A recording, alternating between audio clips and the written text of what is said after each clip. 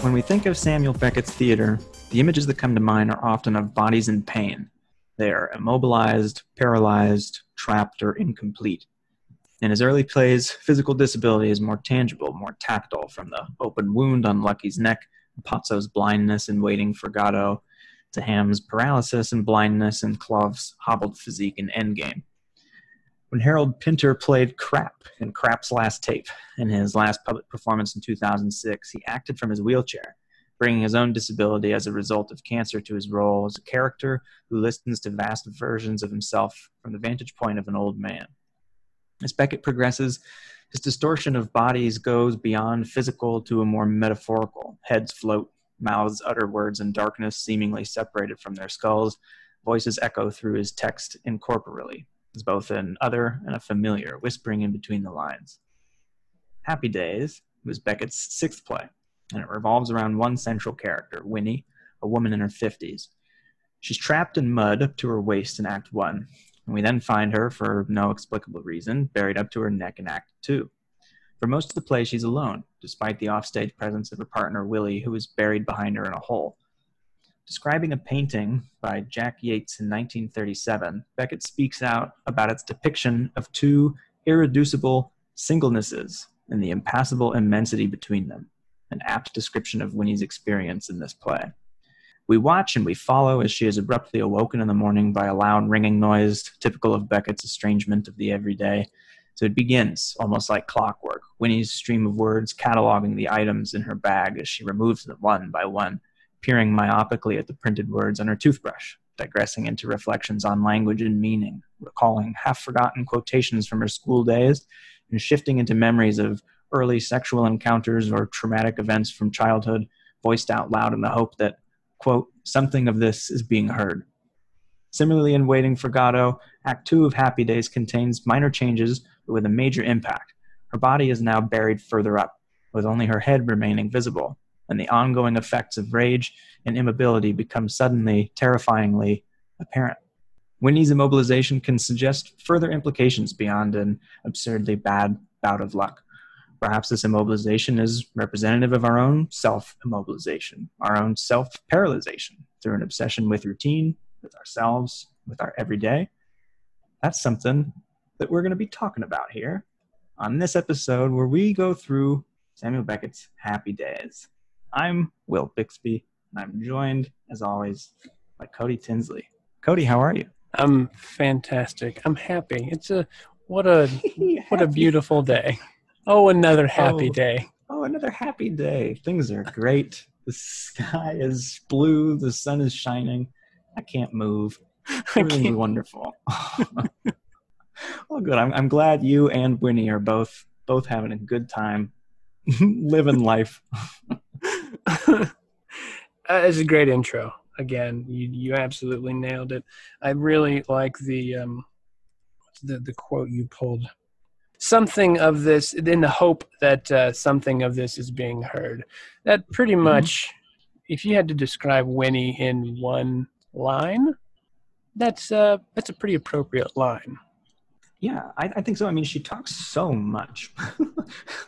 Just an incredible amount. You had mentioned this in our texts back and forth before we recorded, and just the sheer intensity of someone who has to take on this role.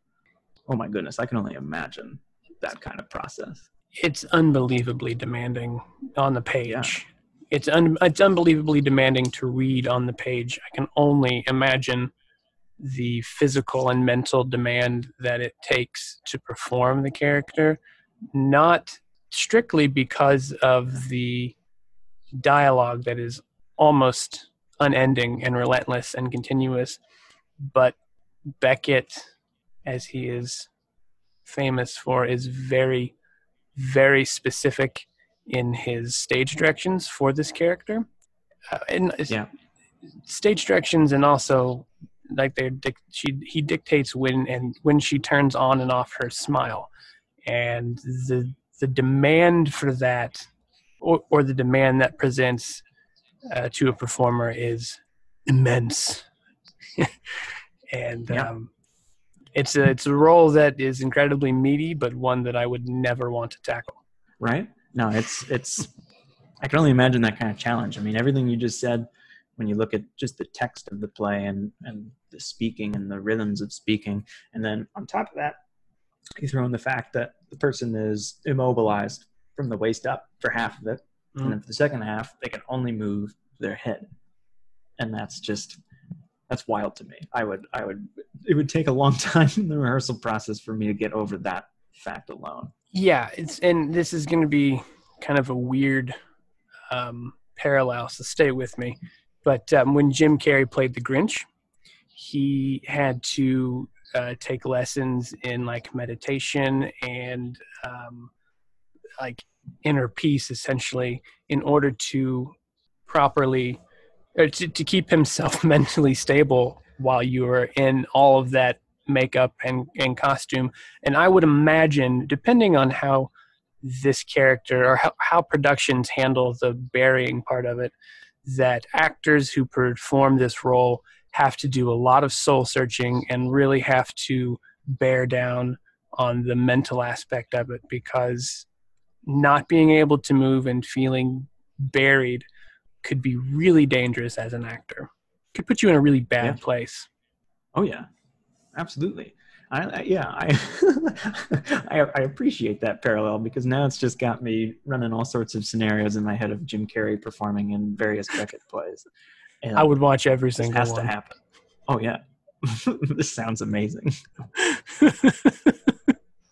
Oh man, I would. God, he's in Krapp's Last Tape.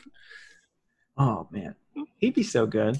He would nail it. I guarantee that man has an immense amount of talent for whatever he is as a human being nowadays. Yeah, he's an immense acting talent, and it's like, how good is your good? Well, his good is better than most people's best. Yeah, and I think he would destroy it. I know. I'm now. You got me thinking about him as Krapp's Last Tape. Krapp's Last Tape, or Act Without Words, where he's like oh man, he would rule. He would rule. I'm pro Jim Carrey. To the Krapp's Last Tape episode, we'll spend a good amount of that episode just pitching our theoretical production with him in it. We'll go through. We'll do a directorial pitch on what everything's going to look like. Let's see if we can reach out to his people. Yeah, we'll reach out, see if he wants to guest spot in. I know you haven't played this role, but if you were, how did you do it? How did you do it? You give us a little snippet. Oh, goodness. Well, that's what I've got in terms of our brief little overview of the plot of Happy Days, because as we talked in our last episode of this, the plot in Beckett's shows can often usually be summed up in about 10 words or so. Mm-hmm. So we've moved beyond what happens in the play, because not a lot happens in the play in terms of plot, but a lot happens in terms of the character and what we watch Winnie go through, and what that can kind of teach us about ourselves and about our own mounds of dirt that we've buried ourselves into. I did want to pause for just a moment here, and this is what we kind of talked about in our last episode, where we were discussing the idea of meaning in regards to Beckett's stuff.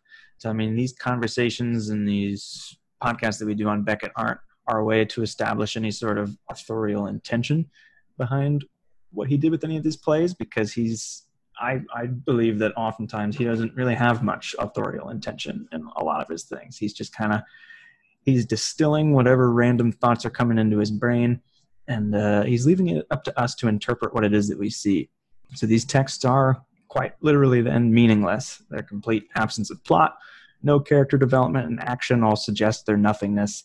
But he isn't concerned with meaning. If anything, he's concerned more by a sort of unmeaning that he creates through his text, the theoretical purpose of a play, a short story, or a novella built out through his relationships between author and audience, what happens when that relationship is mutated. So we're talking about interpretation, and something that was pretty striking to me, and was one of the main reasons why I suggested we look at this play for our next episode, was the depiction of the everyday, the power of the everyday routine and everyday in our lives, and sort of how we as human beings have a habit to become so ingrained in our own everyday, in our own routine, and ignore kind of the world at large around us, that we can often bury ourselves in a hole while the rest of our world is burning, kind of in the periphery. And this actually, I think you and I started texting when the most recent bouts of insane, crazy wildfires were reaching out all over the West Coast. Because seeing that on the news, suddenly I had images of Winnie stuck in a hill and was like, maybe we should talk about this play. That seems a little appropriate right now. Yeah, I and, believe the things haven't really gotten better since we first started that conversation. I believe that I sent you a message saying, well, yesterday Los Angeles was in sepia tone.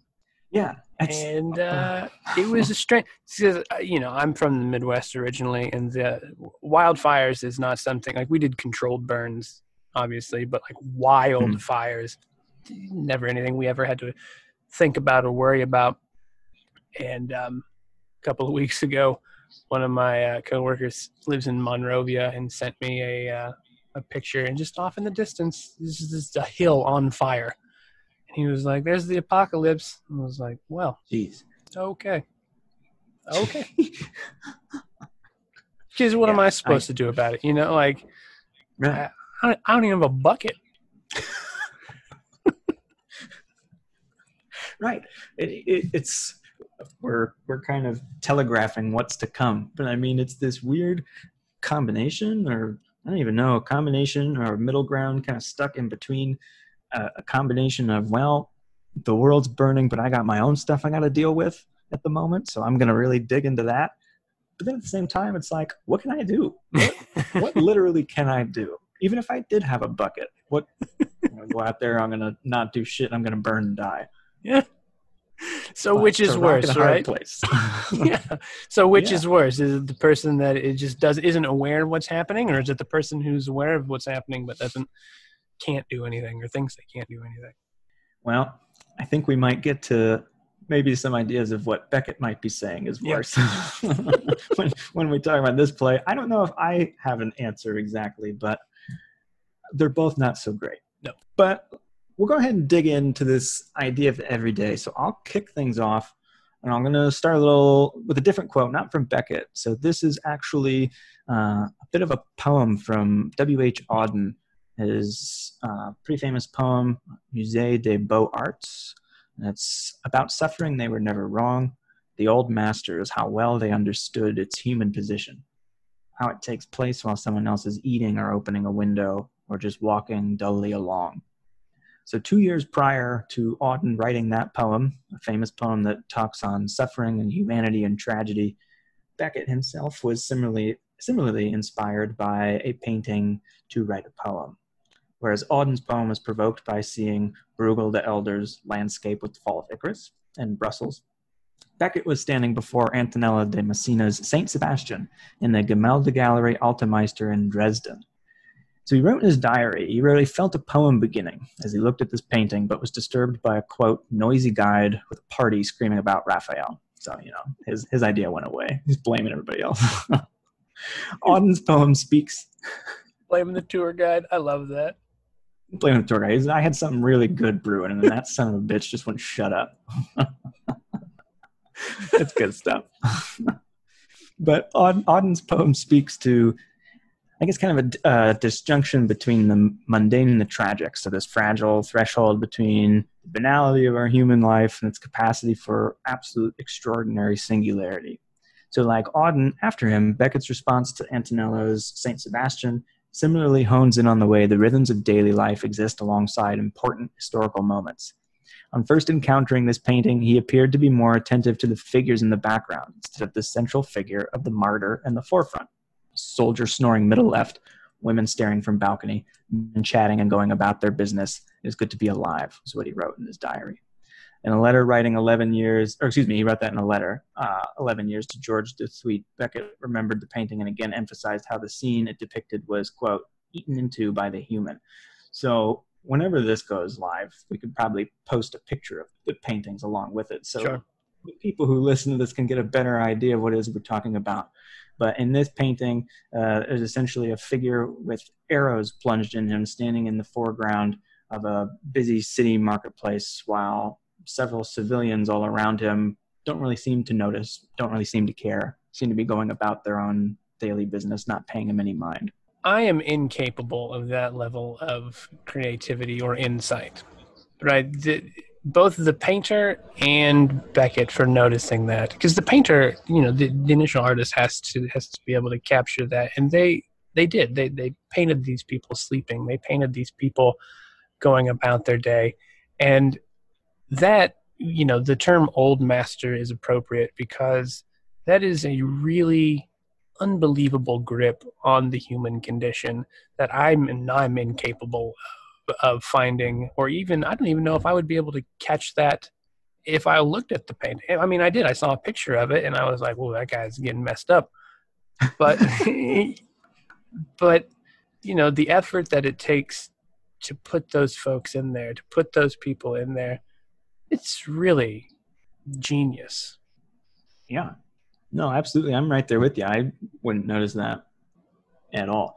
I don't know. The first time I actually ever even saw this painting was after I read about this. So I had to look it up and see, what painting is this that they're even talking about? But it's interesting, too, that we're talking about W.H. Auden's painting, or not his painting, his recollection of seeing Bruegel the Elder's painting, the landscape with the fall of Icarus. When you look at that one, I mean, that one's a lot more obvious in terms of what's going on, because Icarus is plunged in the water kind of in the foreground real close. So it's a little more apparent, he's commenting on, this our human existence, this plight, this disaster that's happened, and these farmers are just kind of going about their own business, not really keeping any mind. And what I really like about this Beckett one, like you just pointed out, is that takes a lot more work to pick up those little cues of the people in the background, because this figure is so prominent in the foreground where you look at it and go, oh wow, this dude's getting fucked up with these arrows. I'm going to move down the hallway and look at the next painting now. That's Beckett for you, I guess. Yeah, he was concerned about the background more than he was the foreground. Which is interesting because Happy Days is all foreground, right? The background, not that it's irrelevant, it plays a very prominent role, but everything in Happy Days happens in the foreground. It's one person, 1.5 people talking, essentially, right. And everything else is desolate and nothingness. So I think that's interesting that he was able to pinpoint the everyday in the background when so much of Happy Days is like, it's in your face. It's like, it's right here. Yeah, no, absolutely. So we're going to move ahead slightly to production notebook and a production of Happy Days in 1979 that Beckett actually directed. It starred an actress named Billie Whitelaw, who was a frequent Beckett collaborator. I'm sure we'll be talking about her quite a bit. She did a lot of Beckett shows, a lot of Beckett premieres. They had a good working relationship. In the notebooks that he had of the production he was working on, he encourages a very distinctive kind of quality of movement from Whitelaw. He talks about her hands fluttered bird-like before they settled on something to which she clung, a precious commodity that would enable her to negotiate another phase of her lonely day. So Winnie's presented as very much like a bird, and her bird-like characteristics are suggested by the text of the play. In Act 1, as her husband Willie crawls in the dirt behind the mound in which she's trapped, Winnie's lightness in association with the air is suggested when she kind of muses about the earth releasing her. She says, "I'd simply float up into the blue. Yes, the feeling more and more that if I were not held in this way, I would simply float up into the blue. And perhaps someday the earth will yield and let me go. The pull is so great, yes, crack all around me and let me out. Don't you ever have that feeling, Willie, of being sucked up? Don't you have to cling on sometimes, Willie?" So Winnie's fantasy of flight is an impossibility. One, because she's a human being, and two, because she is actually physically stuck in the earth itself. Winnie's longing for aerial gifts is a suggestion of an imaginative kind of yearning, of a physical ephemerality, which, interestingly enough, contradicted by Beckett's famous comment about Winnie's gender. So during rehearsals of the premiere in 1962, so this was not with Billie Whitelaw, but with a different actress, I'm blanking on her name at the moment, but Beckett is said to have remarked to the actor playing Winnie that he thought, quote, only a woman could cope with the desperate setting of the play and go down singing, which Gotta love him, I guess. Yeah, I don't really know how to take that. It's like the most backhanded compliment you could give somebody. It's Yeah. like, it's kind of a yikes, like, but I guess it's really nice. It's like the nicest way of saying, I don't know. It's just a nice way of being sexist, I guess. Yeah. If you're gonna say some misogynistic comment, I guess he flowered it up a little bit. Yeah, he did. He made it pretty. So he's got that going for him. But it is interesting that in the final moments when he sings the Merry Widow Waltz as a, quote, musical box tune, but her monologue in its entirety, receiving no answer for pretty much the entirety of the play, with its rising and its falling notes of varying intensity and urgency, might itself be considered to enact Beckett's comment about going down singing. So Winnie's language echoes Birdsong quite a bit and suggests a sort of liminal status, or sort of presents Winnie as this privileged being, this conduit that can pass between the earthly and the ethereal. And this can be heightened in several moments of the play. Back to when Beckett directed, he was extremely sensitive to these moments of weakness. So he carefully annotated and coordinated their occurrences in his notebook. And in this way, Winnie might be thought of as a sentinel animal that used to detect risks to humans by providing advance warning of the dangers, like canary in a coal mine kind of deal. Mm. This could be one of the reasons we observe her verbal and physical routines with such rapt attention, even as they become more and more constrained. And that's sort of the crux of what we're kind of getting at. These rhythms, these routines, these repeated actions that she does in Acts 1 and 2 constitute this theory of the everyday. It was a concept and it's a theory that was originally proposed by French theorists such as Henri Lefebvre and Michel de Certeau, but it's been expanded upon by many, many theorists since then. But I feel that it can be used to evaluate the political resonance of the everyday and happy days, and we can make a case for its imaginative force and relevance if we wanted to put it on today. So, I mean, this play was originally written in 1961. Yep. So it's been a hot second. But I feel that for those very reasons and that idea of everyday, it can definitely still relate and be applied to right now. Oh, 100%. Before we started recording, I was telling you about I think there was a production last year in Los Angeles or a couple of years ago. Like, the beauty about so much of Beckett's work, specifically his dramatic work, is that it is devoid of any specific cultural references, is not dependent upon understanding of a time period. Like, you can, by and large, just set it anytime, or you can put it on anytime, and folks will be able to get something out of it. Right. And that's impressive. Right. I've really enjoyed taking this sort of analytical, deeper kind of reading of these plays. It's such an interesting experiment when you're presented a text that is absurd and meaningless and bizarre, how much reason and meaning that we can push into it. Mm-hmm. And we're like, oh, this woman buried in a hill, obviously that's a comment on our current climate disaster. It's like, interesting. Yeah. Walk me through that one. But then you watch it and you're like, oh, I'm feeling this. This is about our current environmental disaster. This is, people need to see this play. Maybe it'll kickstart something. It's been a very fascinating experiment, the power of nonsense and how that can inspire meaning.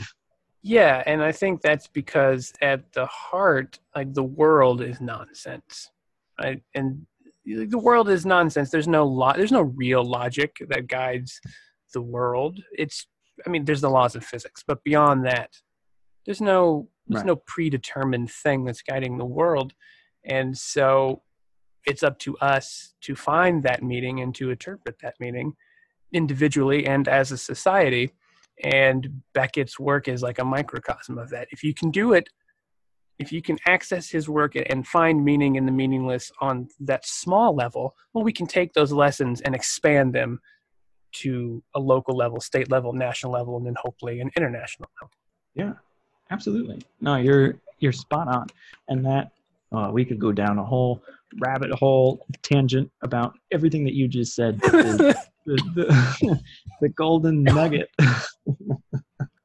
in that little bit there, it just got me thinking is, wouldn't it be nice if, as country of the United States of America, greatest country in the world, we had some sort of nationally funded, nationally recognized and instituted cultural institution that put on theatrical works, works of art, great pieces of literature, great pieces of film that was readily available and viewable for all of our citizens, all of our young children in education, and also provided them with an opportunity to discuss what they thought about these works.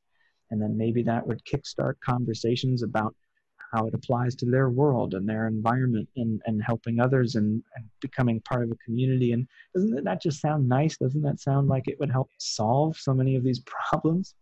It sounds unbelievably wonderful, but also unbelievably utopian, right? And it's not even utopian, but it sounds so reasonable and beneficial that it would never happen. It would never happen because there's no money in it. What you're basically proposing is government subsidized theater, right? Yeah. Government subsidized theater. That's a hard sell, man. No one's gonna hear my elevator pitch on that one. They try and cut funding to PBS, for Christ's sakes. You think you're gonna try and get them to fund a net like government? Nah, man. Hey, I'm on board, and if you can get a lobby going, I'll be there right with you to champion it. But it's a long shot. It's a long shot. You're 1,000% correct. In the interim, we have this podcast for for everyone to listen to and be inspired and go, these two, they know what's up. They've got to figure it out. We don't need the government to tell us what's great works of art. We'll just listen to these guys. We're all set. We'll have them tell us what to listen to and what to watch and what to think. Well, I'm going to do quickly.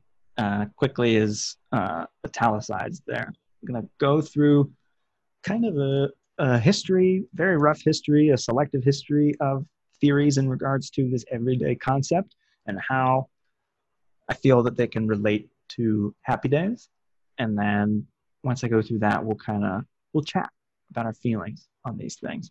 But we'll talk first, a person named Kristen Ross. So they examine rapid changes that occurred in French society in the decade from the mid-50s to the mid-60s, right around the time when Beckett was in the height of his writing. They talk about transforming France from a rural, empire-oriented Catholic country to a fully industrialized, decolonized urban one.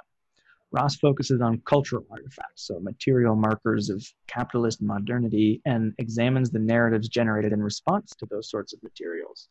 We can connect this to Winnie's focus on material objects of a capitalist society from her purse. Even a connection with marketing language, or this idea of capitalist language of selling products. She talks about it with her toothbrush. She says, fully guaranteed, genuine, pure. And her seeming trust in the claims on the medicine bottle she pulls from her purse. Loss of spirits, lack of keenness, want of appetite, so on and so on and so on. This kind of idea calls to mind, not entirely sure the pronunciation of this name, Lefebvre. It's hard to say. Attribution of his discovery of the concept of the everyday life to his wife's tone of voice one day in their apartment when she praised a particular brand of laundry soap. She is recorded to have saying, "This is an excellent product." And Lefebvre portrays his wife here as sort of a ventriloquist dummy that's enthralled by this marketing slogan. And these theories arose to a great degree out of an antagonistic reaction against a mechanized and bureaucratic routine of modern work and regulated consumption of consumerism he saw every day as an opportunity for subversion by a relatively small group of people that were resistant to these forces. More recent theorists on the concept of everyday don't necessarily agree with that. They took it a different direction. These two people, Highmore and Felsky, they challenge this kind of formulation, and they assert that routine isn't just a form that's dictated from above, so from the capitalist society, from these marketing pitches and so on, but that we ourselves establish our own daily routine to give our own lives rhythm and predictability, and in some way give our own lives meaning. We use routine to bring order.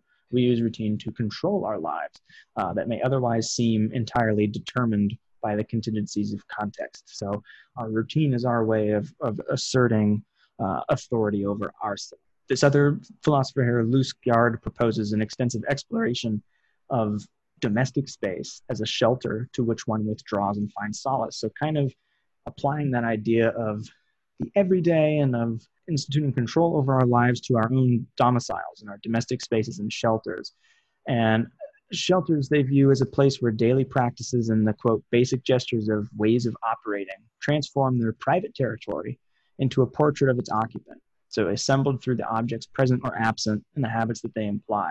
So essentially, someone's home, someone's own territory and shelter takes on the personality and the characteristics of the person that lives inside of it. It almost becomes like another person. Gyard quotes later on talking about interactions of person within the elements of shelter, leading to domestic routine, material tools, and a practice of this, quote, every day. So if we look at that idea and we apply it to Winnie's relationship with her domicile, which is this mound of dirt, we can then see that as both a shelter and as a trap. So her enclosure in this mound with her very few resources that are within reach or view facilitates her internal relationship with the contents of her bag and the habits and the practices that are generated by her routines with these objects. So essentially the mound is very obviously a trap. It's a dual nature of both comfort and constraint for Winnie. This final note, Tom Van Doren examines the role of hospitality in species living alongside and accommodating one another. And they claim that all hospitality is situated within the contingency, the conditionality of a world of lived relations which necessarily delimit the space of welcome. So essentially, when hospitality is missing, the everyday then becomes a site of tension. In the case of an unwelcome character, the everyday is not constitutive of social cohesion, but it rather articulates a singular sense of time and place.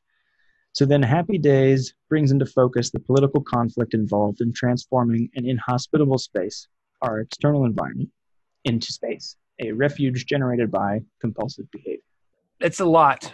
And the Gerard Gerard, the idea that the everyday is how we exert control over ourselves. I identify with that a lot because we have so many external factors that we perceive as keeping us or as controlling us. Well, then within these controlling factors, I at least have this set of things that I choose to do in this order.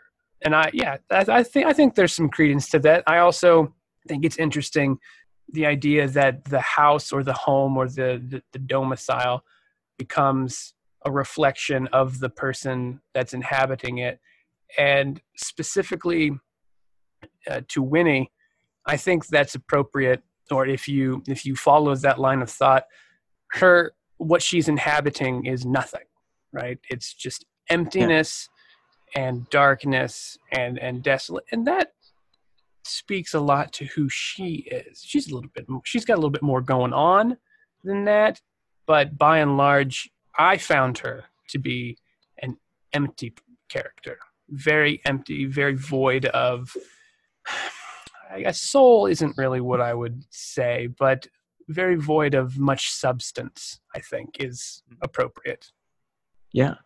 No, I think that's an interesting way to kind of talk about this character because, I mean, I think you're kind of right. What can we really make out about her anyway? The majority of the play that she's talking about is she's just rummaging through her purse and talking about the shit that she's pulling out of it. She's going through her routine. She's going through her every day that she does seemingly every single day that existed before the moments of the play, and however many days she'll have after Act 2, which doesn't seem like that many. And seems content to do so. And that she does it with a smile. Yeah.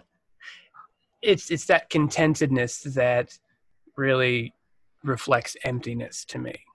It makes me very sad too, which I'm sure we'll get into in a little bit. But when you said that a home is a reflection or almost another person, that really struck a chord with me because, I mean, I just looked into my bedroom and you've got plants, a couple of Beatles posters, a certain bedspread, and like those are both all those things are somehow tied to either me or my wife. And when we move, the next person or couple comes in, it'll be an entirely different setup. It will more appropriately reflect who they are. That's a fascinating theory that I've never heard of, but it's kind of a common sense thing. Like when you Right. hear it and you're like, well, yeah, of course, but someone has to say that. Yeah. No, I'm right there with you. When I was first reading about that kind of concept and how the home takes on essentially the personality of the people that are living inside of it, yeah, it's exactly like, well, duh, of course. But I just never had that thought, I think, put into my brain in that way where it was like, oh, now I'm suddenly very consciously aware of my apartment and how it does reflect the people that live inside of it. Mm-hmm. And yeah, no, it's interesting too how when you were talking about this whole idea of, well, someone else will just move in when I move out, then it's essentially the personality of that home is being like killed. Yeah. It's just being sucked away, and it's like, well, it's been nice. See you later. Gonna move on to something else that will take on a new life. They say that what's the old like? If these walls could talk, they would probably be driven insane because they're being forced to make drastic personality changes every 4 to 5 years. Right? It's like, oh, who am I now? Oh, Jesus Christ, who's this guy? No, exactly. But I don't know. I think all of this kind of discussion on everyday and routine is very interesting, especially when we're looking at it in terms of Happy Days and what Winnie goes through in that play. It really got me thinking about kind of my own routines. It's sort of the same thing that happens pretty much every time I now read a Beckett play where it's like, oh, these people, that's ridiculous. And then 10 minutes later I go, well, hang on. I do those things. And then I start to think and I go, oh, the purse isn't that ridiculous. I do the same bullshit with my phone. Mm-hmm. I wake up, sit on my phone, go through the same 3 apps for 2 hours while I drink my coffee in the morning, log in, go to work. It's like, oh my God. I take the same route to work every day, right? Same route to work every day. I listen to the same, 2 dudes on local sports talk radio say the same tired takes over and over again. And then, I come home and read this play and like, look at this idiot stuck in a hole playing with her purse. And about 10 minutes in, you're like, man. Crap, I'm that idiot. It's me. I'm the idiot. Damn it. I'm laughing at myself. And it's interesting too, because that definitely sparked some extra level of self-awareness in me while reading this play, and I started to critique my routines and be like, why do I do that? What's the point of me doing that same thing literally every day? And it's this idea of comfort. And that the concept of comfort is really amplified in this play because everything else around Winnie is so physically uncomfortable. I mean, the gong rings every time she tries to even drift off and go to sleep. She's dragged back into consciousness no matter what. And so she finds solace and comfort in these sorts of routines. It's the same way that I would do. I have a crappy day or even just a regular day. I know at the end of the day I'm going to do the same 3 things that I always do.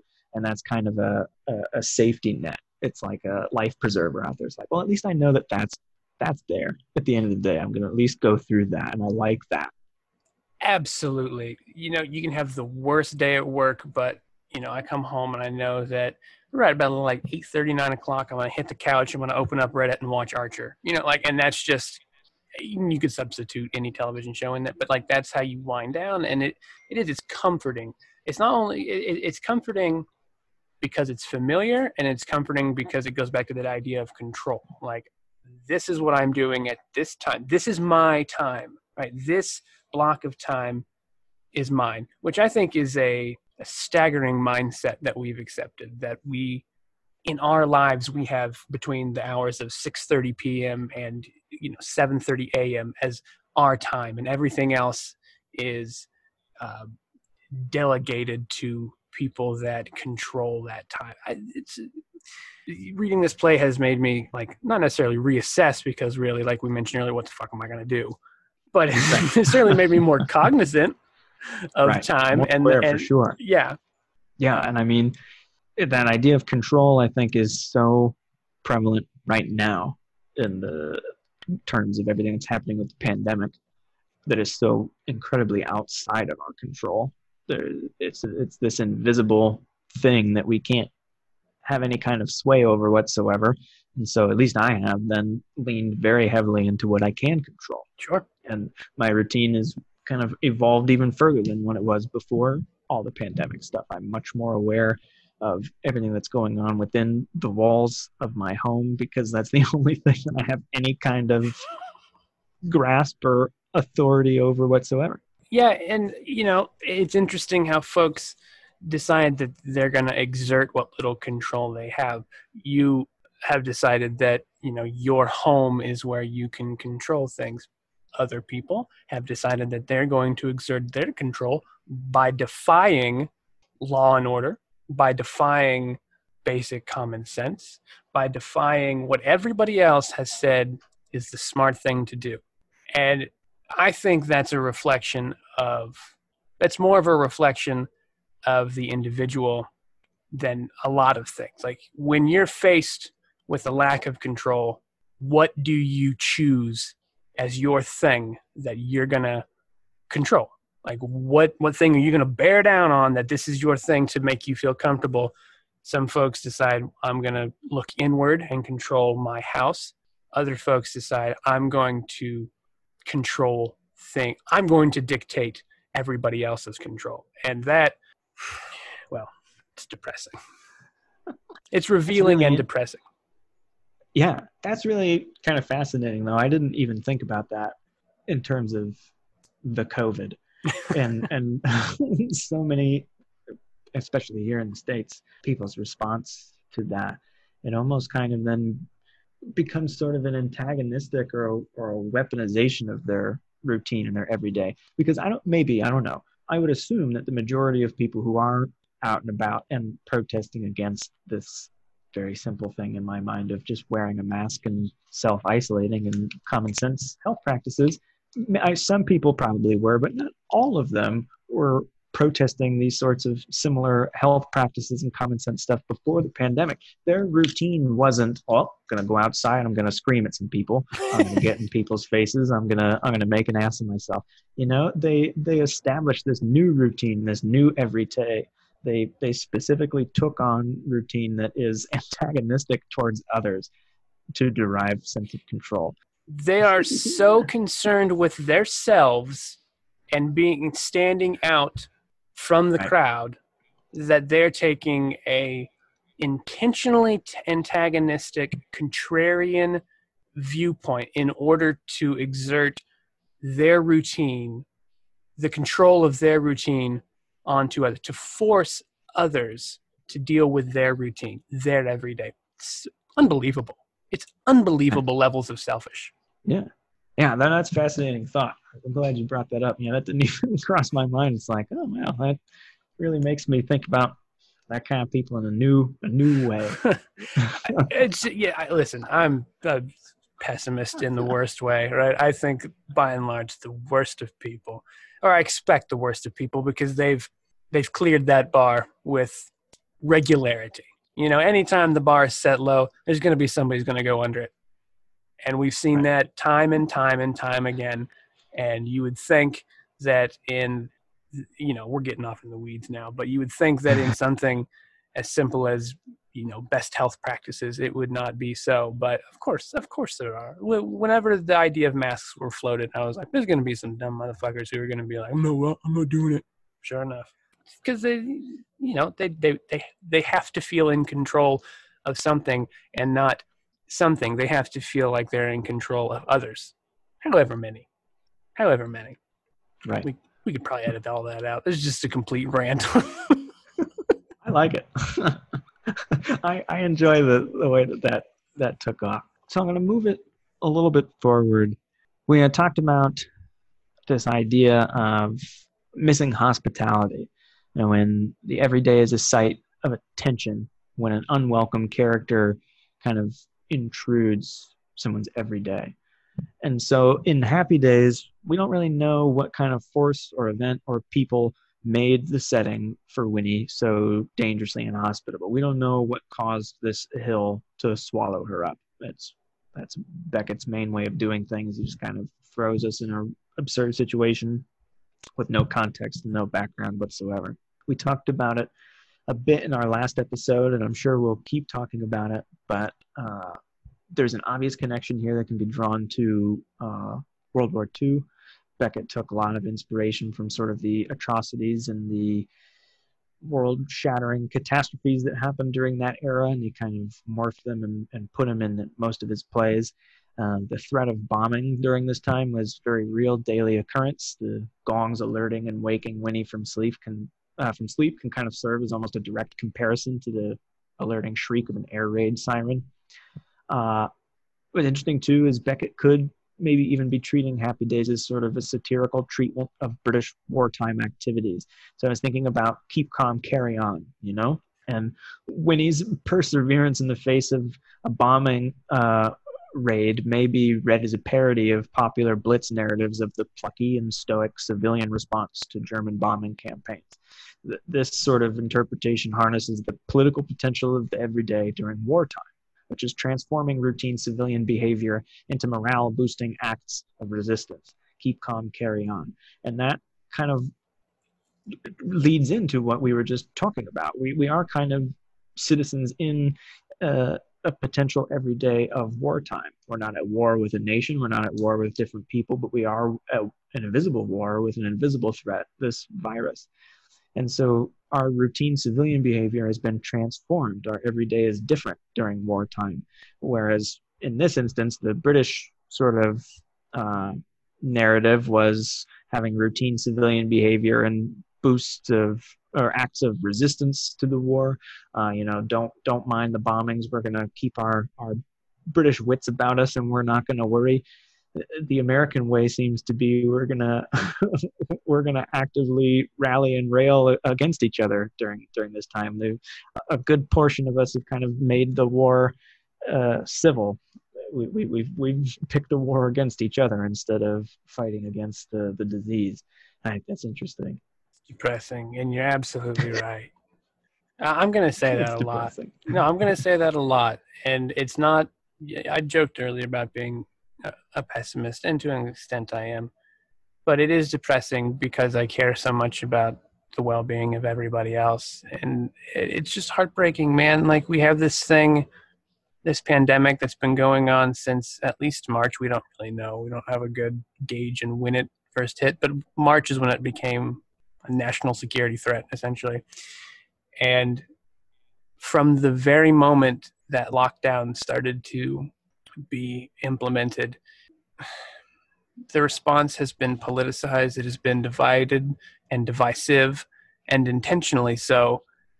And the idea that something like a virus that does not discriminate who it kills, it does not, it kills indiscriminately, that can be a significant part of the undoing of the most powerful nation in the history of the world. I don't want to say greatest. I want to say most powerful nation, unrivaled in military and economic power. And that something as deceivingly simple as a proper response to a virus can play a significant part in the downfall of this nation is heartbreaking. It is heartbreaking. It's so sad. And you can't do anything about it. You can only control your behavior. And the moment that you start trying to control someone else's behavior, well, now you're the jerk that's doing the thing that nobody likes. Oh my God, dude. It's depressing, man. It's just not seeing us unify over this thing has dashed so much hope personally for the future of this country than so much else.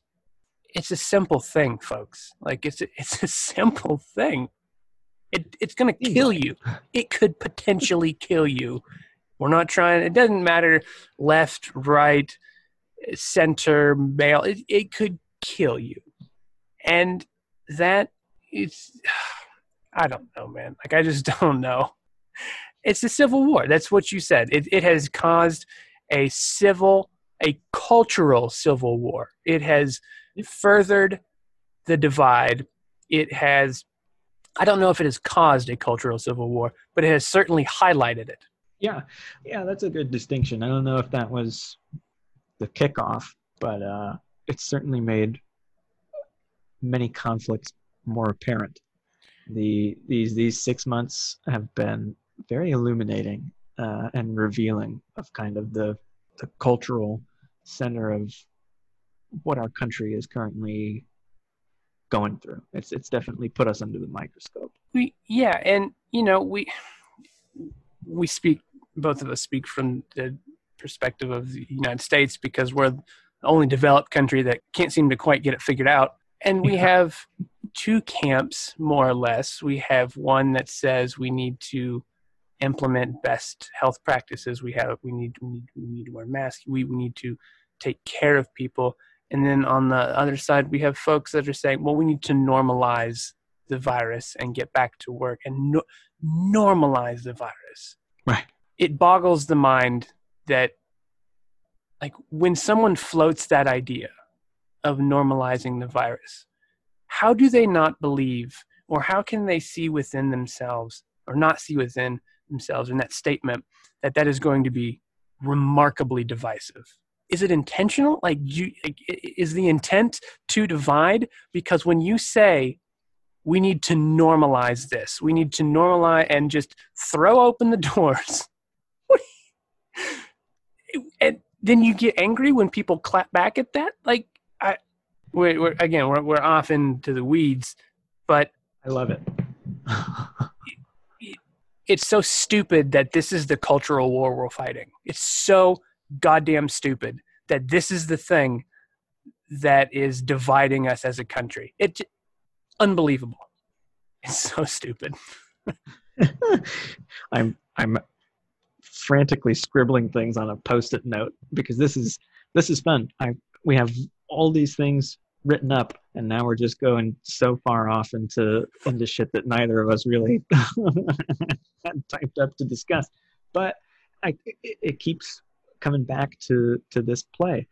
I mean, a lot of what's going on, a lot of this sort of antagonism and this bullshit, really, frankly, in my opinion, that we're seeing of people that are so vehemently normalize the virus and so vehemently trying to rush to reopen, right, is, I think, because people's everyday and people's routine have become so heavily disrupted.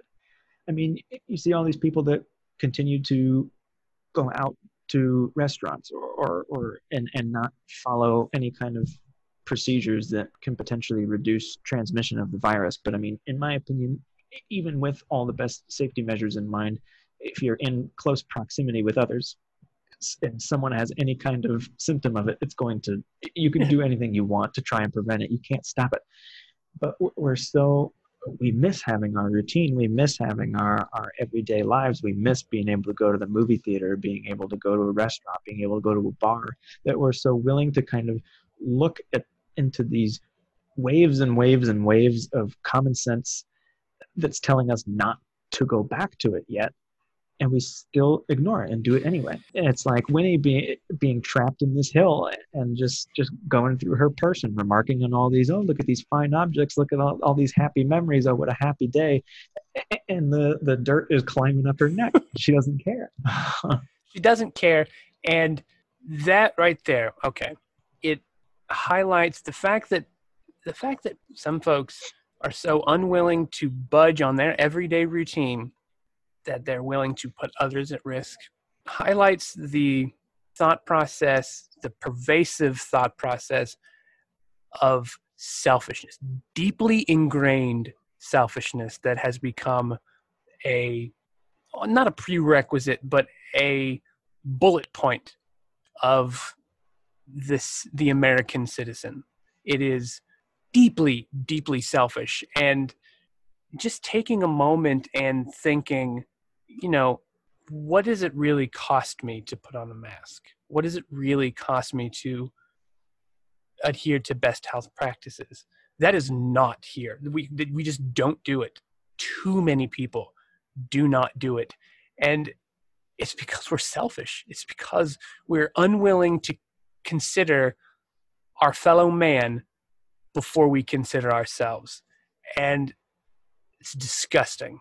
It's foul and it's vile and it's everywhere. I'm not just talking about some Joe Schmo out in Rinkadink, Kansas, right? There's people here in Los Angeles that do it. There's people in Nebraska. There's people in Colorado. It's a significant portion of the country that is just willingly putting other people's lives at risk because they're selfish. Yeah. No, yeah, I think you're spot on. I think it is potentially an interesting discussion that can be had, and we might touch on this in a few minutes when we talk about more environmental stuff. Sure. But that selfishness, well, I guess let me ask you, in your opinion, what level do you think is that specific selfishness that you're talking about in terms of the virus and in terms of so many people's reaction to it? How much of that do you think is inherited from our U.S. culture, from this sort of idea of the individual first, of just bore your head down, go to work, of you better get your ass back in line, get your ass back to the factory, get your ass back to the restaurant, to behind the bar? And how much of it is actually an individual separate from their state, from their society, however much you are able to separate those two? Right. I don't know if that question makes sense. It makes a ton of sense. I think that it's a combination of a couple of things. We, as a country, there's another pervasive thought of American exceptionalism, right? And that, I mean, objectively, yes, the United States is the most powerful country in the history of the world. The military might is unparalleled. The economic influence is unparalleled. Unlikely that we will see a change in that status quo for a while. Right. So as citizens of the United States, we have been taught that we are exceptional. We have been taught that we are above a lot of the rest of the world because we're more powerful than them. And so that, the United States dictates the way the world works. And I mean, we kind of do, but Sure, that is a toxic thought when it bleeds into, well, it's a toxic thought to begin with, right? What it does is it creates a lack of accountability, and it starts with an international level, because the United States is not accountable to anyone internationally, right? We ignore world court rulings all the time. We undermine any progress that happens in the UN, any proposals that may adversely affect us, we just ignore or veto whole cloth. And when citizens see their leaders reacting like that, and when citizens witness the people that we have chosen to represent us acting above the law or above everybody else, well, of course it's going to bleed down to us. How could it not? It's the entire country is based off of it. The entire country is based off of we're better than everybody else. And then you compound that with the idea that is drilled into your head of you got to get yours and fuck the other guy. You got to get yours and you got to grind. While it is so heartbreaking to see and witness on a day-to-day basis, it doesn't surprise me in the least. It doesn't surprise me in the least because it's the heartbeat of our country. Right. And that's sad.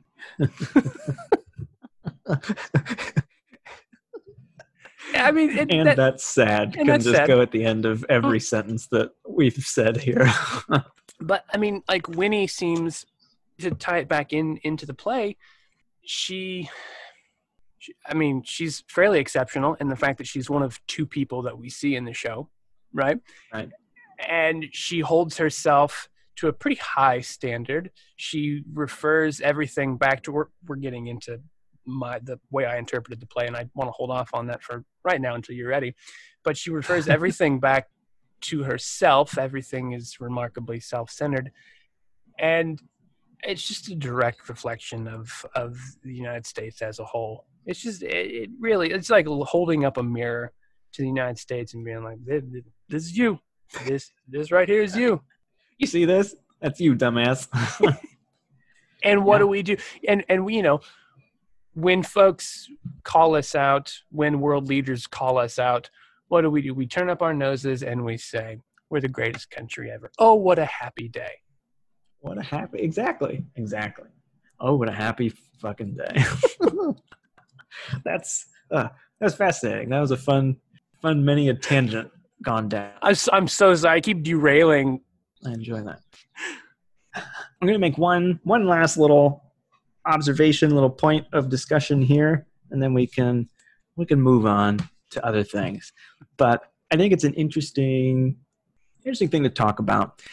Our threats or ideas of catastrophe have shifted quite a bit since the era of World War II and since when the times when Beckett wrote this play. So, I mean, you think about it. In World War II, the threat of nuclear war was so prevalent on people's minds. I mean, not to say that it certainly can't happen now, but in all honesty, it doesn't have as much of an immediate kind of toll on people as it did back then, because they saw the direct effects and devastation that it can have on people. It was a very real danger. Whereas now, we don't really have a sort of tangible, viable disaster. And so our catastrophe is far less graspable. It's a lot harder to see and harder to understand. And we just talked about it with the disease, quite literally. It's invisible. We can't see it. But there's a Beckett scholar, Rob Nixon, who talks about this idea. It's called slow violence. And so he talks about slow violence. They mean a violence that occurs gradually and one that's out of sight, a violence of delayed destruction that is dispersed across time and space, and attritional violence that is typically not viewed as violence at all. Violence is customarily conceived as an event or action and is immediate in time, explosive and spectacular in space, and as erupting into instant sensational visibility. We need, I believe, to engage a different kind of violence, a violence that is neither spectacular nor instantaneous, but rather incremental.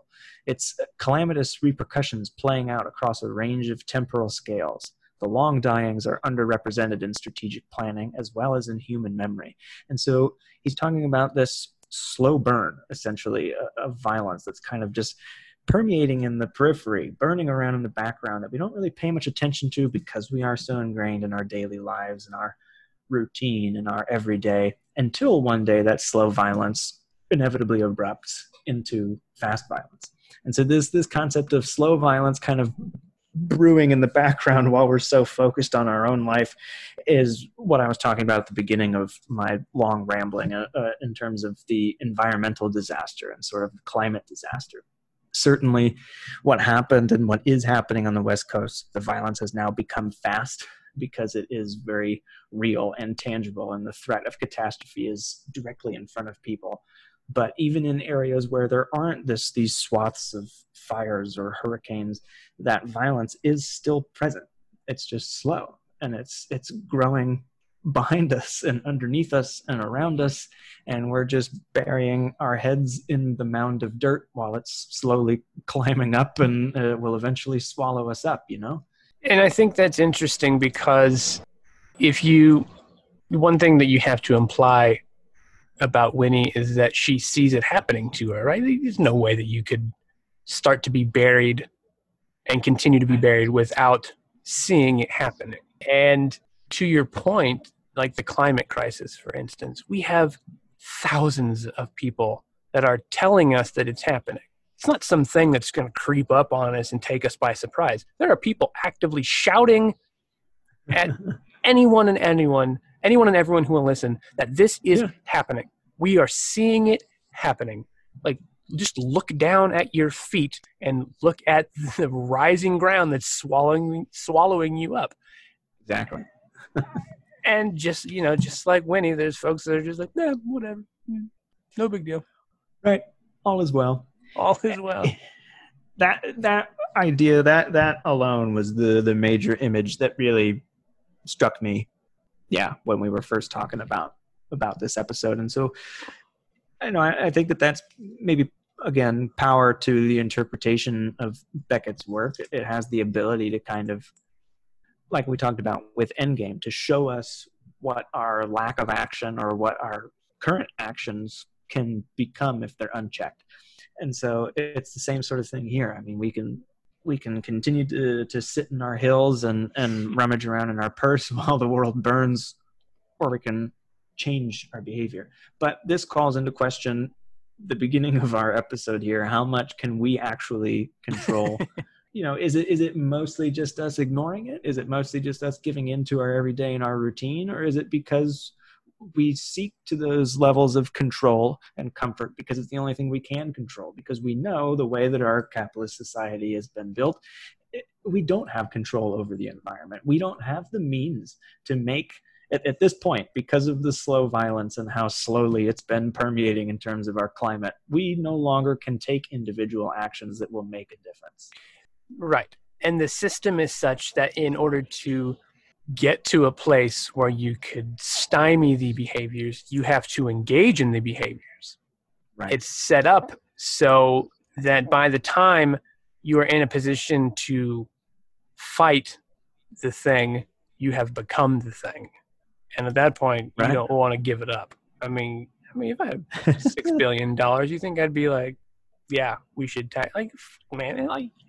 no, obviously, if you become wealthy enough that those kind of decisions start to be in your control, you are probably not going to be willing to make the decisions that are going to change the system, because the system has worked out for you.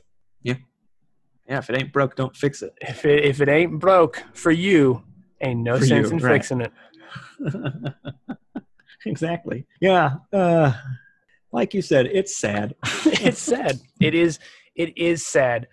What's troubling to me is that it is feasible through certainly a tremendous amount of luck and hard work to attain status and power and wealth on an immense level. But that for me personally, the sacrifice to, I guess, my soul, I don't know what you can call it, would be so great that it's not even worth trying to attain that. And so then you're resolved to saying, well, I'm never really going to make a difference. I'm never really going to make a change because I will never have the amount of wealth and power necessary to change the system from the inside. And so you're left to hold up a sign and ask people to honk or, any number of things that sound great on paper, but they don't have any kind of power or money behind them. So they're not really affecting much. And that's sad. And we should maybe have a subtitle for the name of this podcast, just be ... and that's sad. We just keep adding phrases of just depressive phrases onto here. Yeah, I mean, there's no resolution. I certainly don't have any answers on how we fix this. I think that reading these plays and these works are helpful because it shows us an alternative to what we're currently doing. And if enough people start to question that idea of how much control they actually have, then maybe there will be a collective consciousness to maybe take some sort of direct action against that. Try and get some control back. But it's certainly going to take a lot of people before that can happen. A lot of people, and one of the things that you mentioned earlier about the idea of a national program to start these conversations through viewing these works and everything.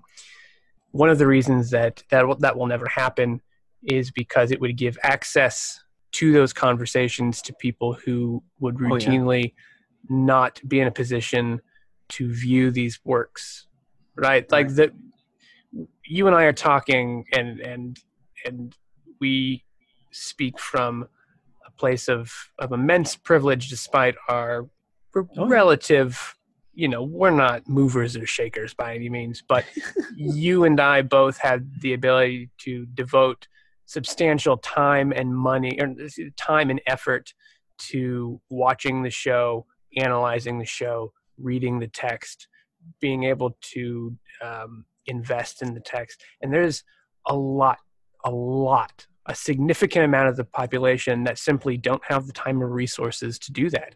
And the system Absolutely. is set up in such a way that they never will.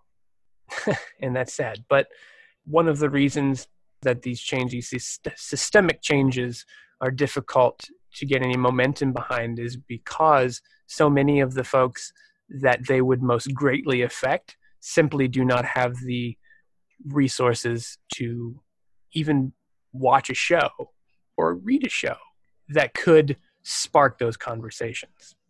Yeah, no, you're absolutely right. And that's sad. And that's sad. It's going to become a meme. So, Happy Days. What do you think? What do you got going? Oh man, I've got some thoughts. If you thought I got into the weeds before, what? Buckle up. Yeah, you strap in. You're gonna need a gator to get yourself out of the weeds here. Fan boat. I started reading Happy Days and very quickly decided that I would focus on self-centeredness, specifically, obviously, of the character of Winnie. That hasn't become prominent or noticeable already from my comments, then you really haven't been listening. And it's not without merit. Winnie is remarkably self-centered. One of the most self-centered characters that I probably have ever read. It's like the last 5 or 10 pages of the show threw a monkey wrench into what how I was approaching the interpretation of this character. I was 60 odd pages. I was just annoyed and irritated and angry at this character, only to have it flip and feel immense sympathy and sadness for her. Ultimately, she falls somewhere in between, which of course is only appropriate for Beckett because you see what you want to see. And nothing can be simple or taken at face value.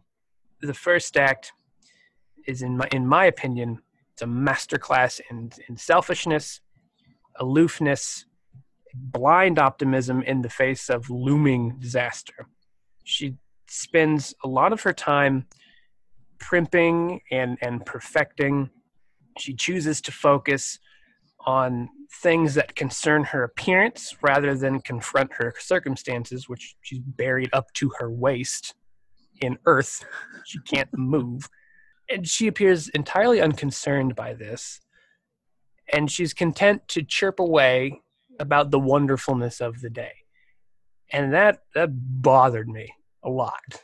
It's very uncomfortable, right? And you're just like, what are you doing? What are you doing? And like that style of character who is, what's a degree above aloof? Because that's what she is. She's not aloof. She's straight up ignorant. One step above. Yeah.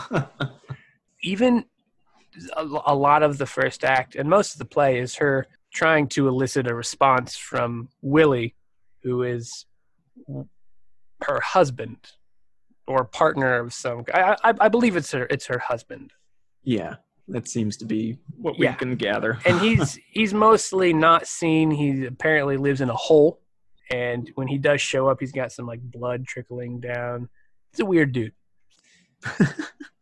but he doesn't really talk much. But her whole goal is to get him to respond to her. Mm. And when he finally does, it's half-assed, and it's like in the form of a newspaper headline. He's reading an old newspaper. Even whenever she does elicit a response from him, it does give her joy, but she makes it about herself. Yeah. She uses these headlines as a way to launch into fragmented memories that are like her first crush or her first boyfriend, her first ball, like her first kiss in a random tool shed that she can't remember whose tool shed it was. She makes a point. It's like, I don't know whose tool shed it was. That is great. And then when Willie responds in a way that she can't make it about herself, he says something like, wanted capable boy or wanted smart boy, something like that. She pivots and instead starts to focus on the words on her toothbrush again. Everything is about herself. And it's weird because she has these moments that are immensely depressing, very depressing, and peel back the curtain and give the illusion that there's something more going on there. And it immediately is undercut by her superficiality. And this is no better illustrated. I have a paragraph here where she goes on and she says, yes, if only I could bear to be alone, I mean, prattle away with not a soul to hear. Not that I flatter myself you hear much. No, Willie, God forbid. Days, perhaps, when you hear nothing. But days, too, when you answer, so that I may say at all times, even when you do not answer and perhaps hear nothing. Something of this is being heard. I am not merely talking to myself. That is in the wilderness, a thing I could never bear to do for any length of time. That is what enables me to go on talking, that is. Whereas if you were to die, to speak in the old style, or go away and leave me, then what would I do? What could I do all day long? I mean, between the bell for waking and the bell for sleep. Simply gaze before me with compressed lips. Not another word as long as I drew breath. Nothing to break the silence of this place. Save possibly now and then, every now and then, a sigh into my looking glass, or a brief gale of laughter, should I happen to see the old joke again. My hair, did I brush and comb my hair? She just has this huge paragraph talking about how lonely she is and how what would she do if Willie died, who never even hardly talks to her, and then is just immediately like, oh man, did I do my hair? Pisses me off. It pisses me off. I don't like that. But there are people that are like that. They have moments where you kind of wonder if there's something more going on there, and they immediately undercut it by some dumbass thing that they say. And it's like, no, this guy's head's completely in the clouds. And as an audience member, that whiplash is unsettling. I can't imagine watching that as an audience member and seeing this person have this kind of almost self-realization and then completely undercut it. That would be it caused me anxiety. Yeah. But it's not strictly through those words, because I think we mentioned it in the beginning. Not only is she going back and forth with this kind of whiplash in her words, but it's the methodical smiling and turning off of the smile, and smiling and turning off of the smile, that Beckett is very particular and specific about. Mm-hmm. And it just led me to question what the fuck is going on in her head. Like, what is this character thinking on a second to second basis? And how much of her character, or how much of that aloofness is real ignorance, and how much of it is a put on? Yeah, that's an interesting concept there. How much of it is put on? Because, I mean, I agree with you on that, but then who is she putting it on for? Exactly. Right? Her pig husband that lives in the hole behind her? Or for us, because we're watching? So I guess Beckett's all about breaking the fourth wall and some of his stuff. So maybe she's very aware that we are watching. Maybe she's putting it on for herself. Exactly. Is it internalized so that way she doesn't, it's just another way that she doesn't have to deal with the fact that she's up to her waist in ground, in earth, in being buried. Yeah. It's hard to say, but it is deeply unsettling for me as a reader and as a viewer. Yeah. And she's grounded. She's grounded by things. We've talked about her purse and her bag of tricks, and there's a toothbrush. There's a gun that she throws away. There's lipstick. There's all kinds of just myriad things, and the bag of trinkets, it seems endless. She doesn't even know how far it goes. I think she makes a mention. She's like, I don't even know what's down there. Like, you can't go down there too far. Maybe those are her hopes and dreams. Who's to say? If they're not realized, if they're not discovered, then they can never be broken. They can never be used up and thrown into this desolate wasteland that is her reality. And Right. these items that she uses, they send her back into a nostalgic, like a drug trip almost. And I think I wrote down here that it was essentially what she's essentially doing, because this play was written in 1960. 7 years later, you're going to have Timothy Leary saying, tune in, plug in, or whatever, drop out. Right? And that's what she's doing. She's using materialistic or synthetic objects as an escape from the very harsh reality that is killing her, presumably. Yeah. And she muses that maybe she put on weight because the earth around her feels tighter. And she seems resolved to her fate and willing to accept a future reality, which I found staggering. She said that, yes, whatever occurred that did not occur before, and yet I wonder, yes, I confess, I wonder, with the sun blazing so much fiercer down and hourly fiercer, is it not natural things should go on fire, never known to do so? In this way, I mean, spontaneous-like. Shall I myself not melt perhaps in the end, or burn? Oh, I do not mean necessarily burst into flames. No, just little by little be charred to a black cinder, all this visible flesh. On the other hand, did I ever know a temperate time? No, I speak of temperate times and torrid times. They are empty words. I speak of when I was not yet caught in this way, and had my legs and had the use of my legs, and could seek out a shady place, like you, when I was tired of the sun, or a sunny place when I was tired of the shade, like you, and they are all empty words. It is no hotter today than yesterday. It will be no hotter tomorrow than today. How could it? And so on, back into the far past, forward into the far future. And should one day the earth cover my breasts, then I shall never have seen my breasts.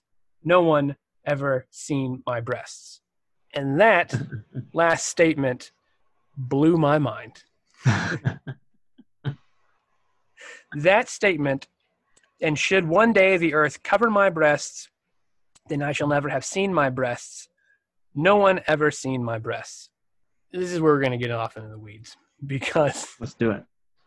This last sentence is unbelievably dangerous, and yet it is an extremely prominent mindset that is indicative, or that you can find in a lot of people today.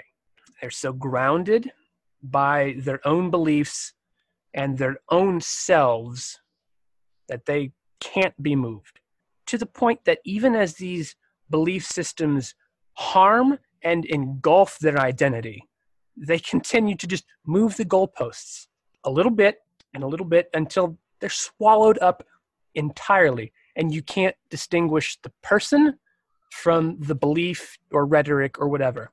The person's identity becomes their political identity. We'll stay with political identity. That's what's the most prominent right now. And they become one and the same. And that is so disgusting, and it's so hollow, and it's so empty, and it makes me so angry and sad to watch this happen over and over and over and over again. There are people that I interact with pretty regularly whose entire personality is their political beliefs. And it's not specific to any side of the political spectrum. That's who they are. For every crazy right-wing nut that you can name, there's somebody on the left who's on TikTok shouting them down and saying, if you're not with it, get out. Or if you're not with it, get with it, because we're moving without you. And that's their whole identity. Oh, yeah. It's parasitic. It's this parasitic thing where folks their only connection with the world is through the lens of politics or through the lens of their specific issue.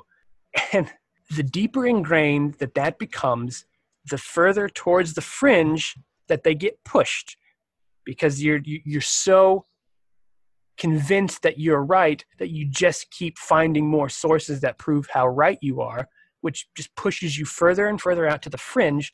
And when you hold these increasingly fringe beliefs, you're going to experience pushback because any reasonable person would push back against fringe lunatic ideas. And it leads to rejection from opposing or even just moderate voices. And that rejection is interpreted as a personal attack because their identity is so tied up in their beliefs and politics. And so what they do is they find solace in their own beliefs again. And it just creates this fucking feedback loop where the person just ends up isolated out in the middle of tinfoil hat land and is just like shouting vitriol and hate, and just like anyone who even tries to reason with them or speak to them on an issue just gets shouted down and is called a Marxist or is called a racist, whatever. You attach your adjective to the and they have attached their entire personality to a set of beliefs, and any dispute or dissent from that is interpreted as a personal attack. But let's circle back to the play here, because for about 60 pages, I was just irritated and pissed off by this character who's basically doing the same thing, right? So the things that she was grounded by were literally killing her, right? And it's so obvious that this is what's happening. And what is so frustrating is that it is so obvious from an outside party. To me, I can see those folks and be like, this is what's happening. Like, this is not what's wrong with you, because that's incendiary, but like, this is what's happening to, like, this is the feedback loop you've created for yourself. Right. And you can't tell them anything. And so when the second act opens and Winnie is now buried up to her neck, at first I was like, yeah, of course. Yeah, you idiot. Like, you did this to yourself. But it shows a much more I don't mean to interrupt. I just love the idea, or the response of any Beckett play, any act two of a Beckett play immediately being met with, oh, of course. Yeah, of course, idiot. Like, yeah, they lack common sense, right? Yeah. But Winnie in the second act, in my opinion, is a lot more somber. It seems a little bit more aware of the dire straits that she's in. Then she recounts the story of her shitty marriage to Willie and how terrible he was, still is. Yeah. And he just never listened to her ever, and still doesn't, in this hellscape wasteland where all they have is each other. And I just immediately became so sad for her. So sad for her, because she made do as best as she could with things, or self-care, probably to a fault, probably. And she coped with being shut out of her partner's life by a put-on smile and memories of happier times. And that is, god damn, that's heartbreaking. And it gives the character an immense amount of depth and gravity. Let's, forgive the earth pun. I am committed to the notion of mining hope from these horribly depressing texts. That's what the original idea was whenever we started out. Or that's the idea that we floated anyways. And so I've really tried. It's tough. It's really tough. Yeah. And so what I've gleaned, what I've manufactured from this text, is that the folks that I described earlier, the ones whose personalities are so tied to the politics, it's unbearable, it's unhealthy, it's dangerous to society. Well, they feel rejected. And is it partially to mostly their own fault? Yes, it is. You say stupid things, you win stupid prizes. That's the current, you're right. But what they truly lack, and what Winnie lacks, is a feeling of belonging. They withdraw into their fringe nonsense because they're so often rejected. And then we as a society shit on them for coping as best as they know how. Now, be clear, I refuse to take responsibility for creating someone else's dumbass radical sycophancy. You know, if you're a sycophant, that's on you. Yeah. But Fair. I do believe it's a little irresponsible of us to just sit back and watch as they get buried by their own burdens. The flip side is that if they do turn on themselves, they'd probably shut up. And the rest of society can move forward. So I understand why it's tempting to just watch them spin their wheels, but I don't know that it's prudent. And I apologize for the novella I just recited. No, that was wonderful. that was a fascinating insight into this play. I was writing down notes as you were talking, but the biggest one that stood out to me, wouldn't it be so cool if, like, for this podcast, if we discussed the show or any of his stuff, really, it's easier with his dramatic text. But I liked how our takeaways, our interpretations were very, very similar in kind of the core of their ideas, but then our interpretation of what those ideas mean went down two different paths. Yeah. I think it'd be so fun to like be able to put on a production of this show where we're each the director, and then we just like, here's my version of this, like here's my, like what you just went through, this here's my very overly political sort of interpretation of this text, and then here's my very political in a different way in terms of our climate and our environment and our sense of control. Like, I think that'd be fascinating. I see, and I think it's really I think it's fascinating that it probably speaks to the character of each of us that you took things in an environmental and like a widespread world level, and I, in my selfishness, reflected on like a personal, like, you know, how do I interpret this personally, and how does this apply to people, like single people, not any specific person, but like single people. Yeah, that's just, I agree. I think that's a very totally valid way to look at it. I was struck with your, I don't know if I don't want to paraphrase, but you're kind of saying that like we have a responsibility to act when we see these types of people and their behavior, right? We were ending with that sort of thought. So then that made me think of the ending of this play, which is one of my favorite endings of any of Beckett's plays. He loves taunting this idea of an escape from our fate being just outside of our reach. You know, he places the gun at the top of the mound, but she can't get it because she's buried up to her neck. But then the text in the stage direction says that, you know, Willie exits dressed to kill. And so I'm curious what your interpretation then of what happens when the curtain closes. Does he grab the gun? Does he put the gun on her?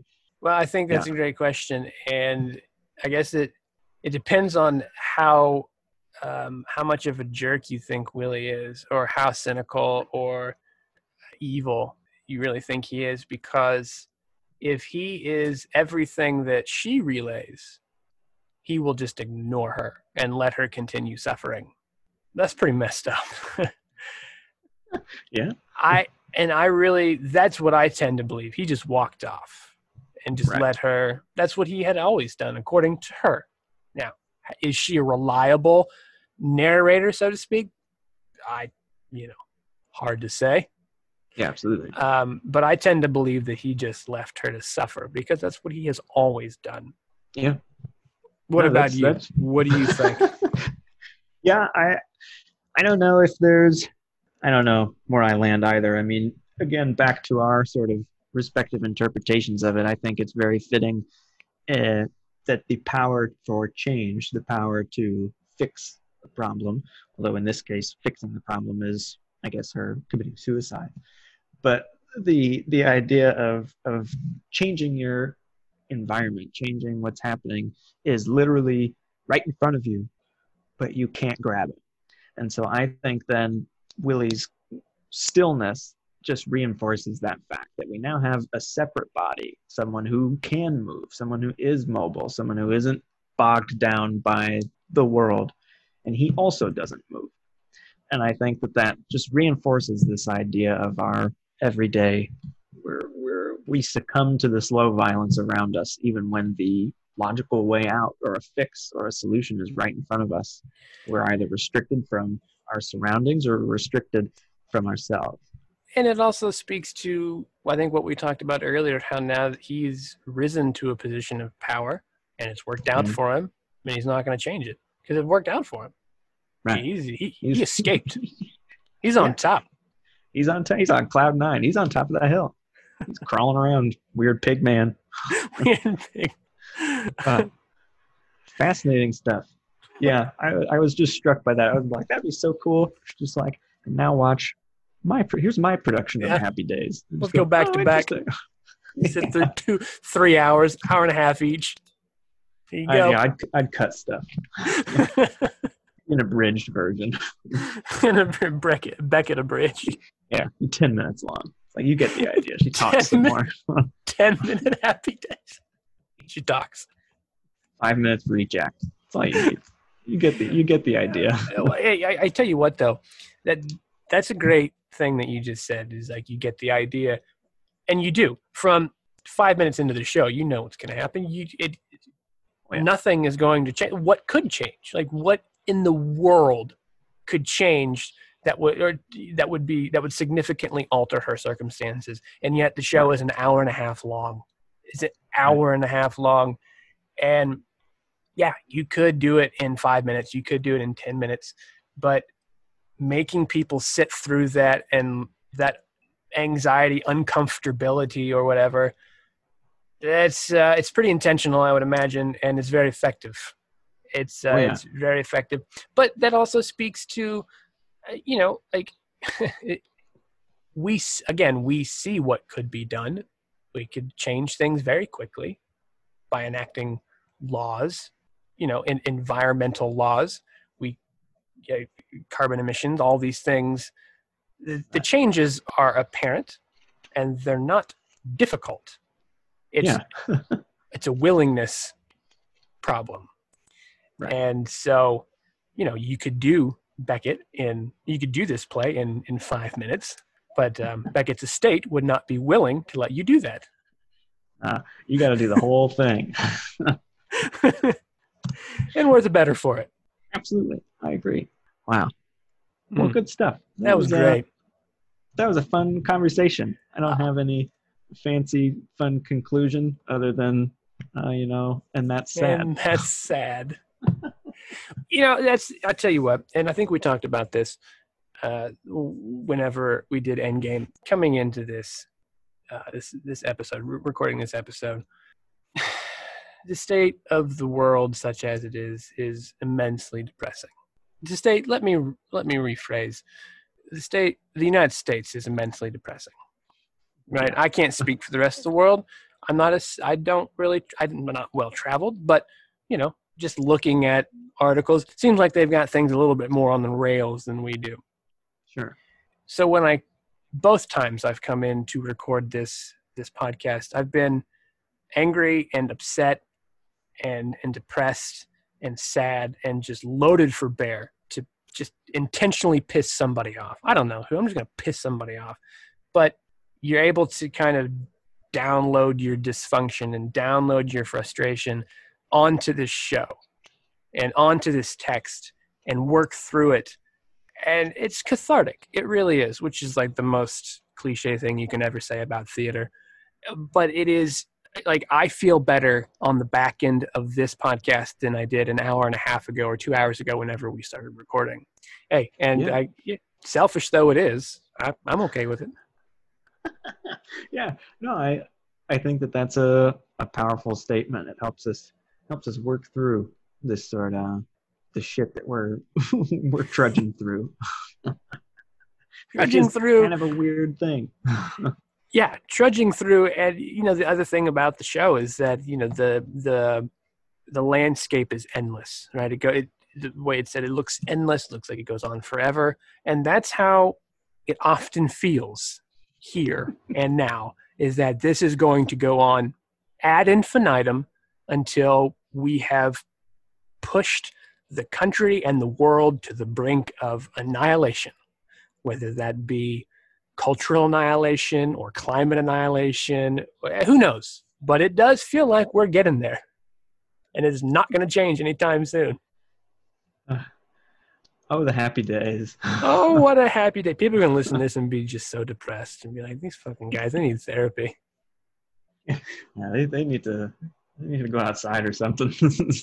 They need to go outside, wear your mask. Bad news. Wow, good stuff. Well, I thank you for this very wonderful conversation on a very difficult and strange, but I think fun play.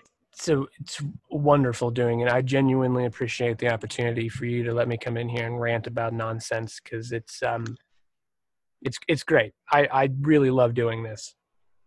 Yeah, I'm right there with you. I don't know what our next one will be just yet. Well, we'll think it over. Yeah, we'll figure it out. We'll see which one, what random thing will happen in the world next that will go, that reminds me of this play. Let's talk about this. Great. I'm looking forward to it. Yeah, it'll be good. All right. Well, if you're good, I'm good. We still got to figure out a way to stick this landing. Yeah, we'll come up with a close. Yeah. But until then, I think we've said enough. And that's sad. That's sad.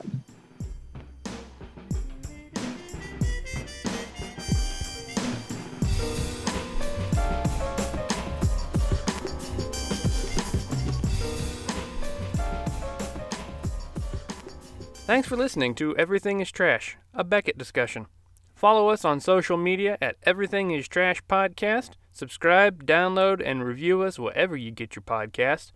If you'd like a deeper dive into this particular Beckett piece, check out the links in the episode description. Those intro-outro vibes are courtesy of Derek Heath. Find more of his work at dheath.bandcamp.com. Our killer logo designs were worked up by Adam Hike and Joel Rose. Follow them on Instagram at ahike12 and at Joel Rose Arts.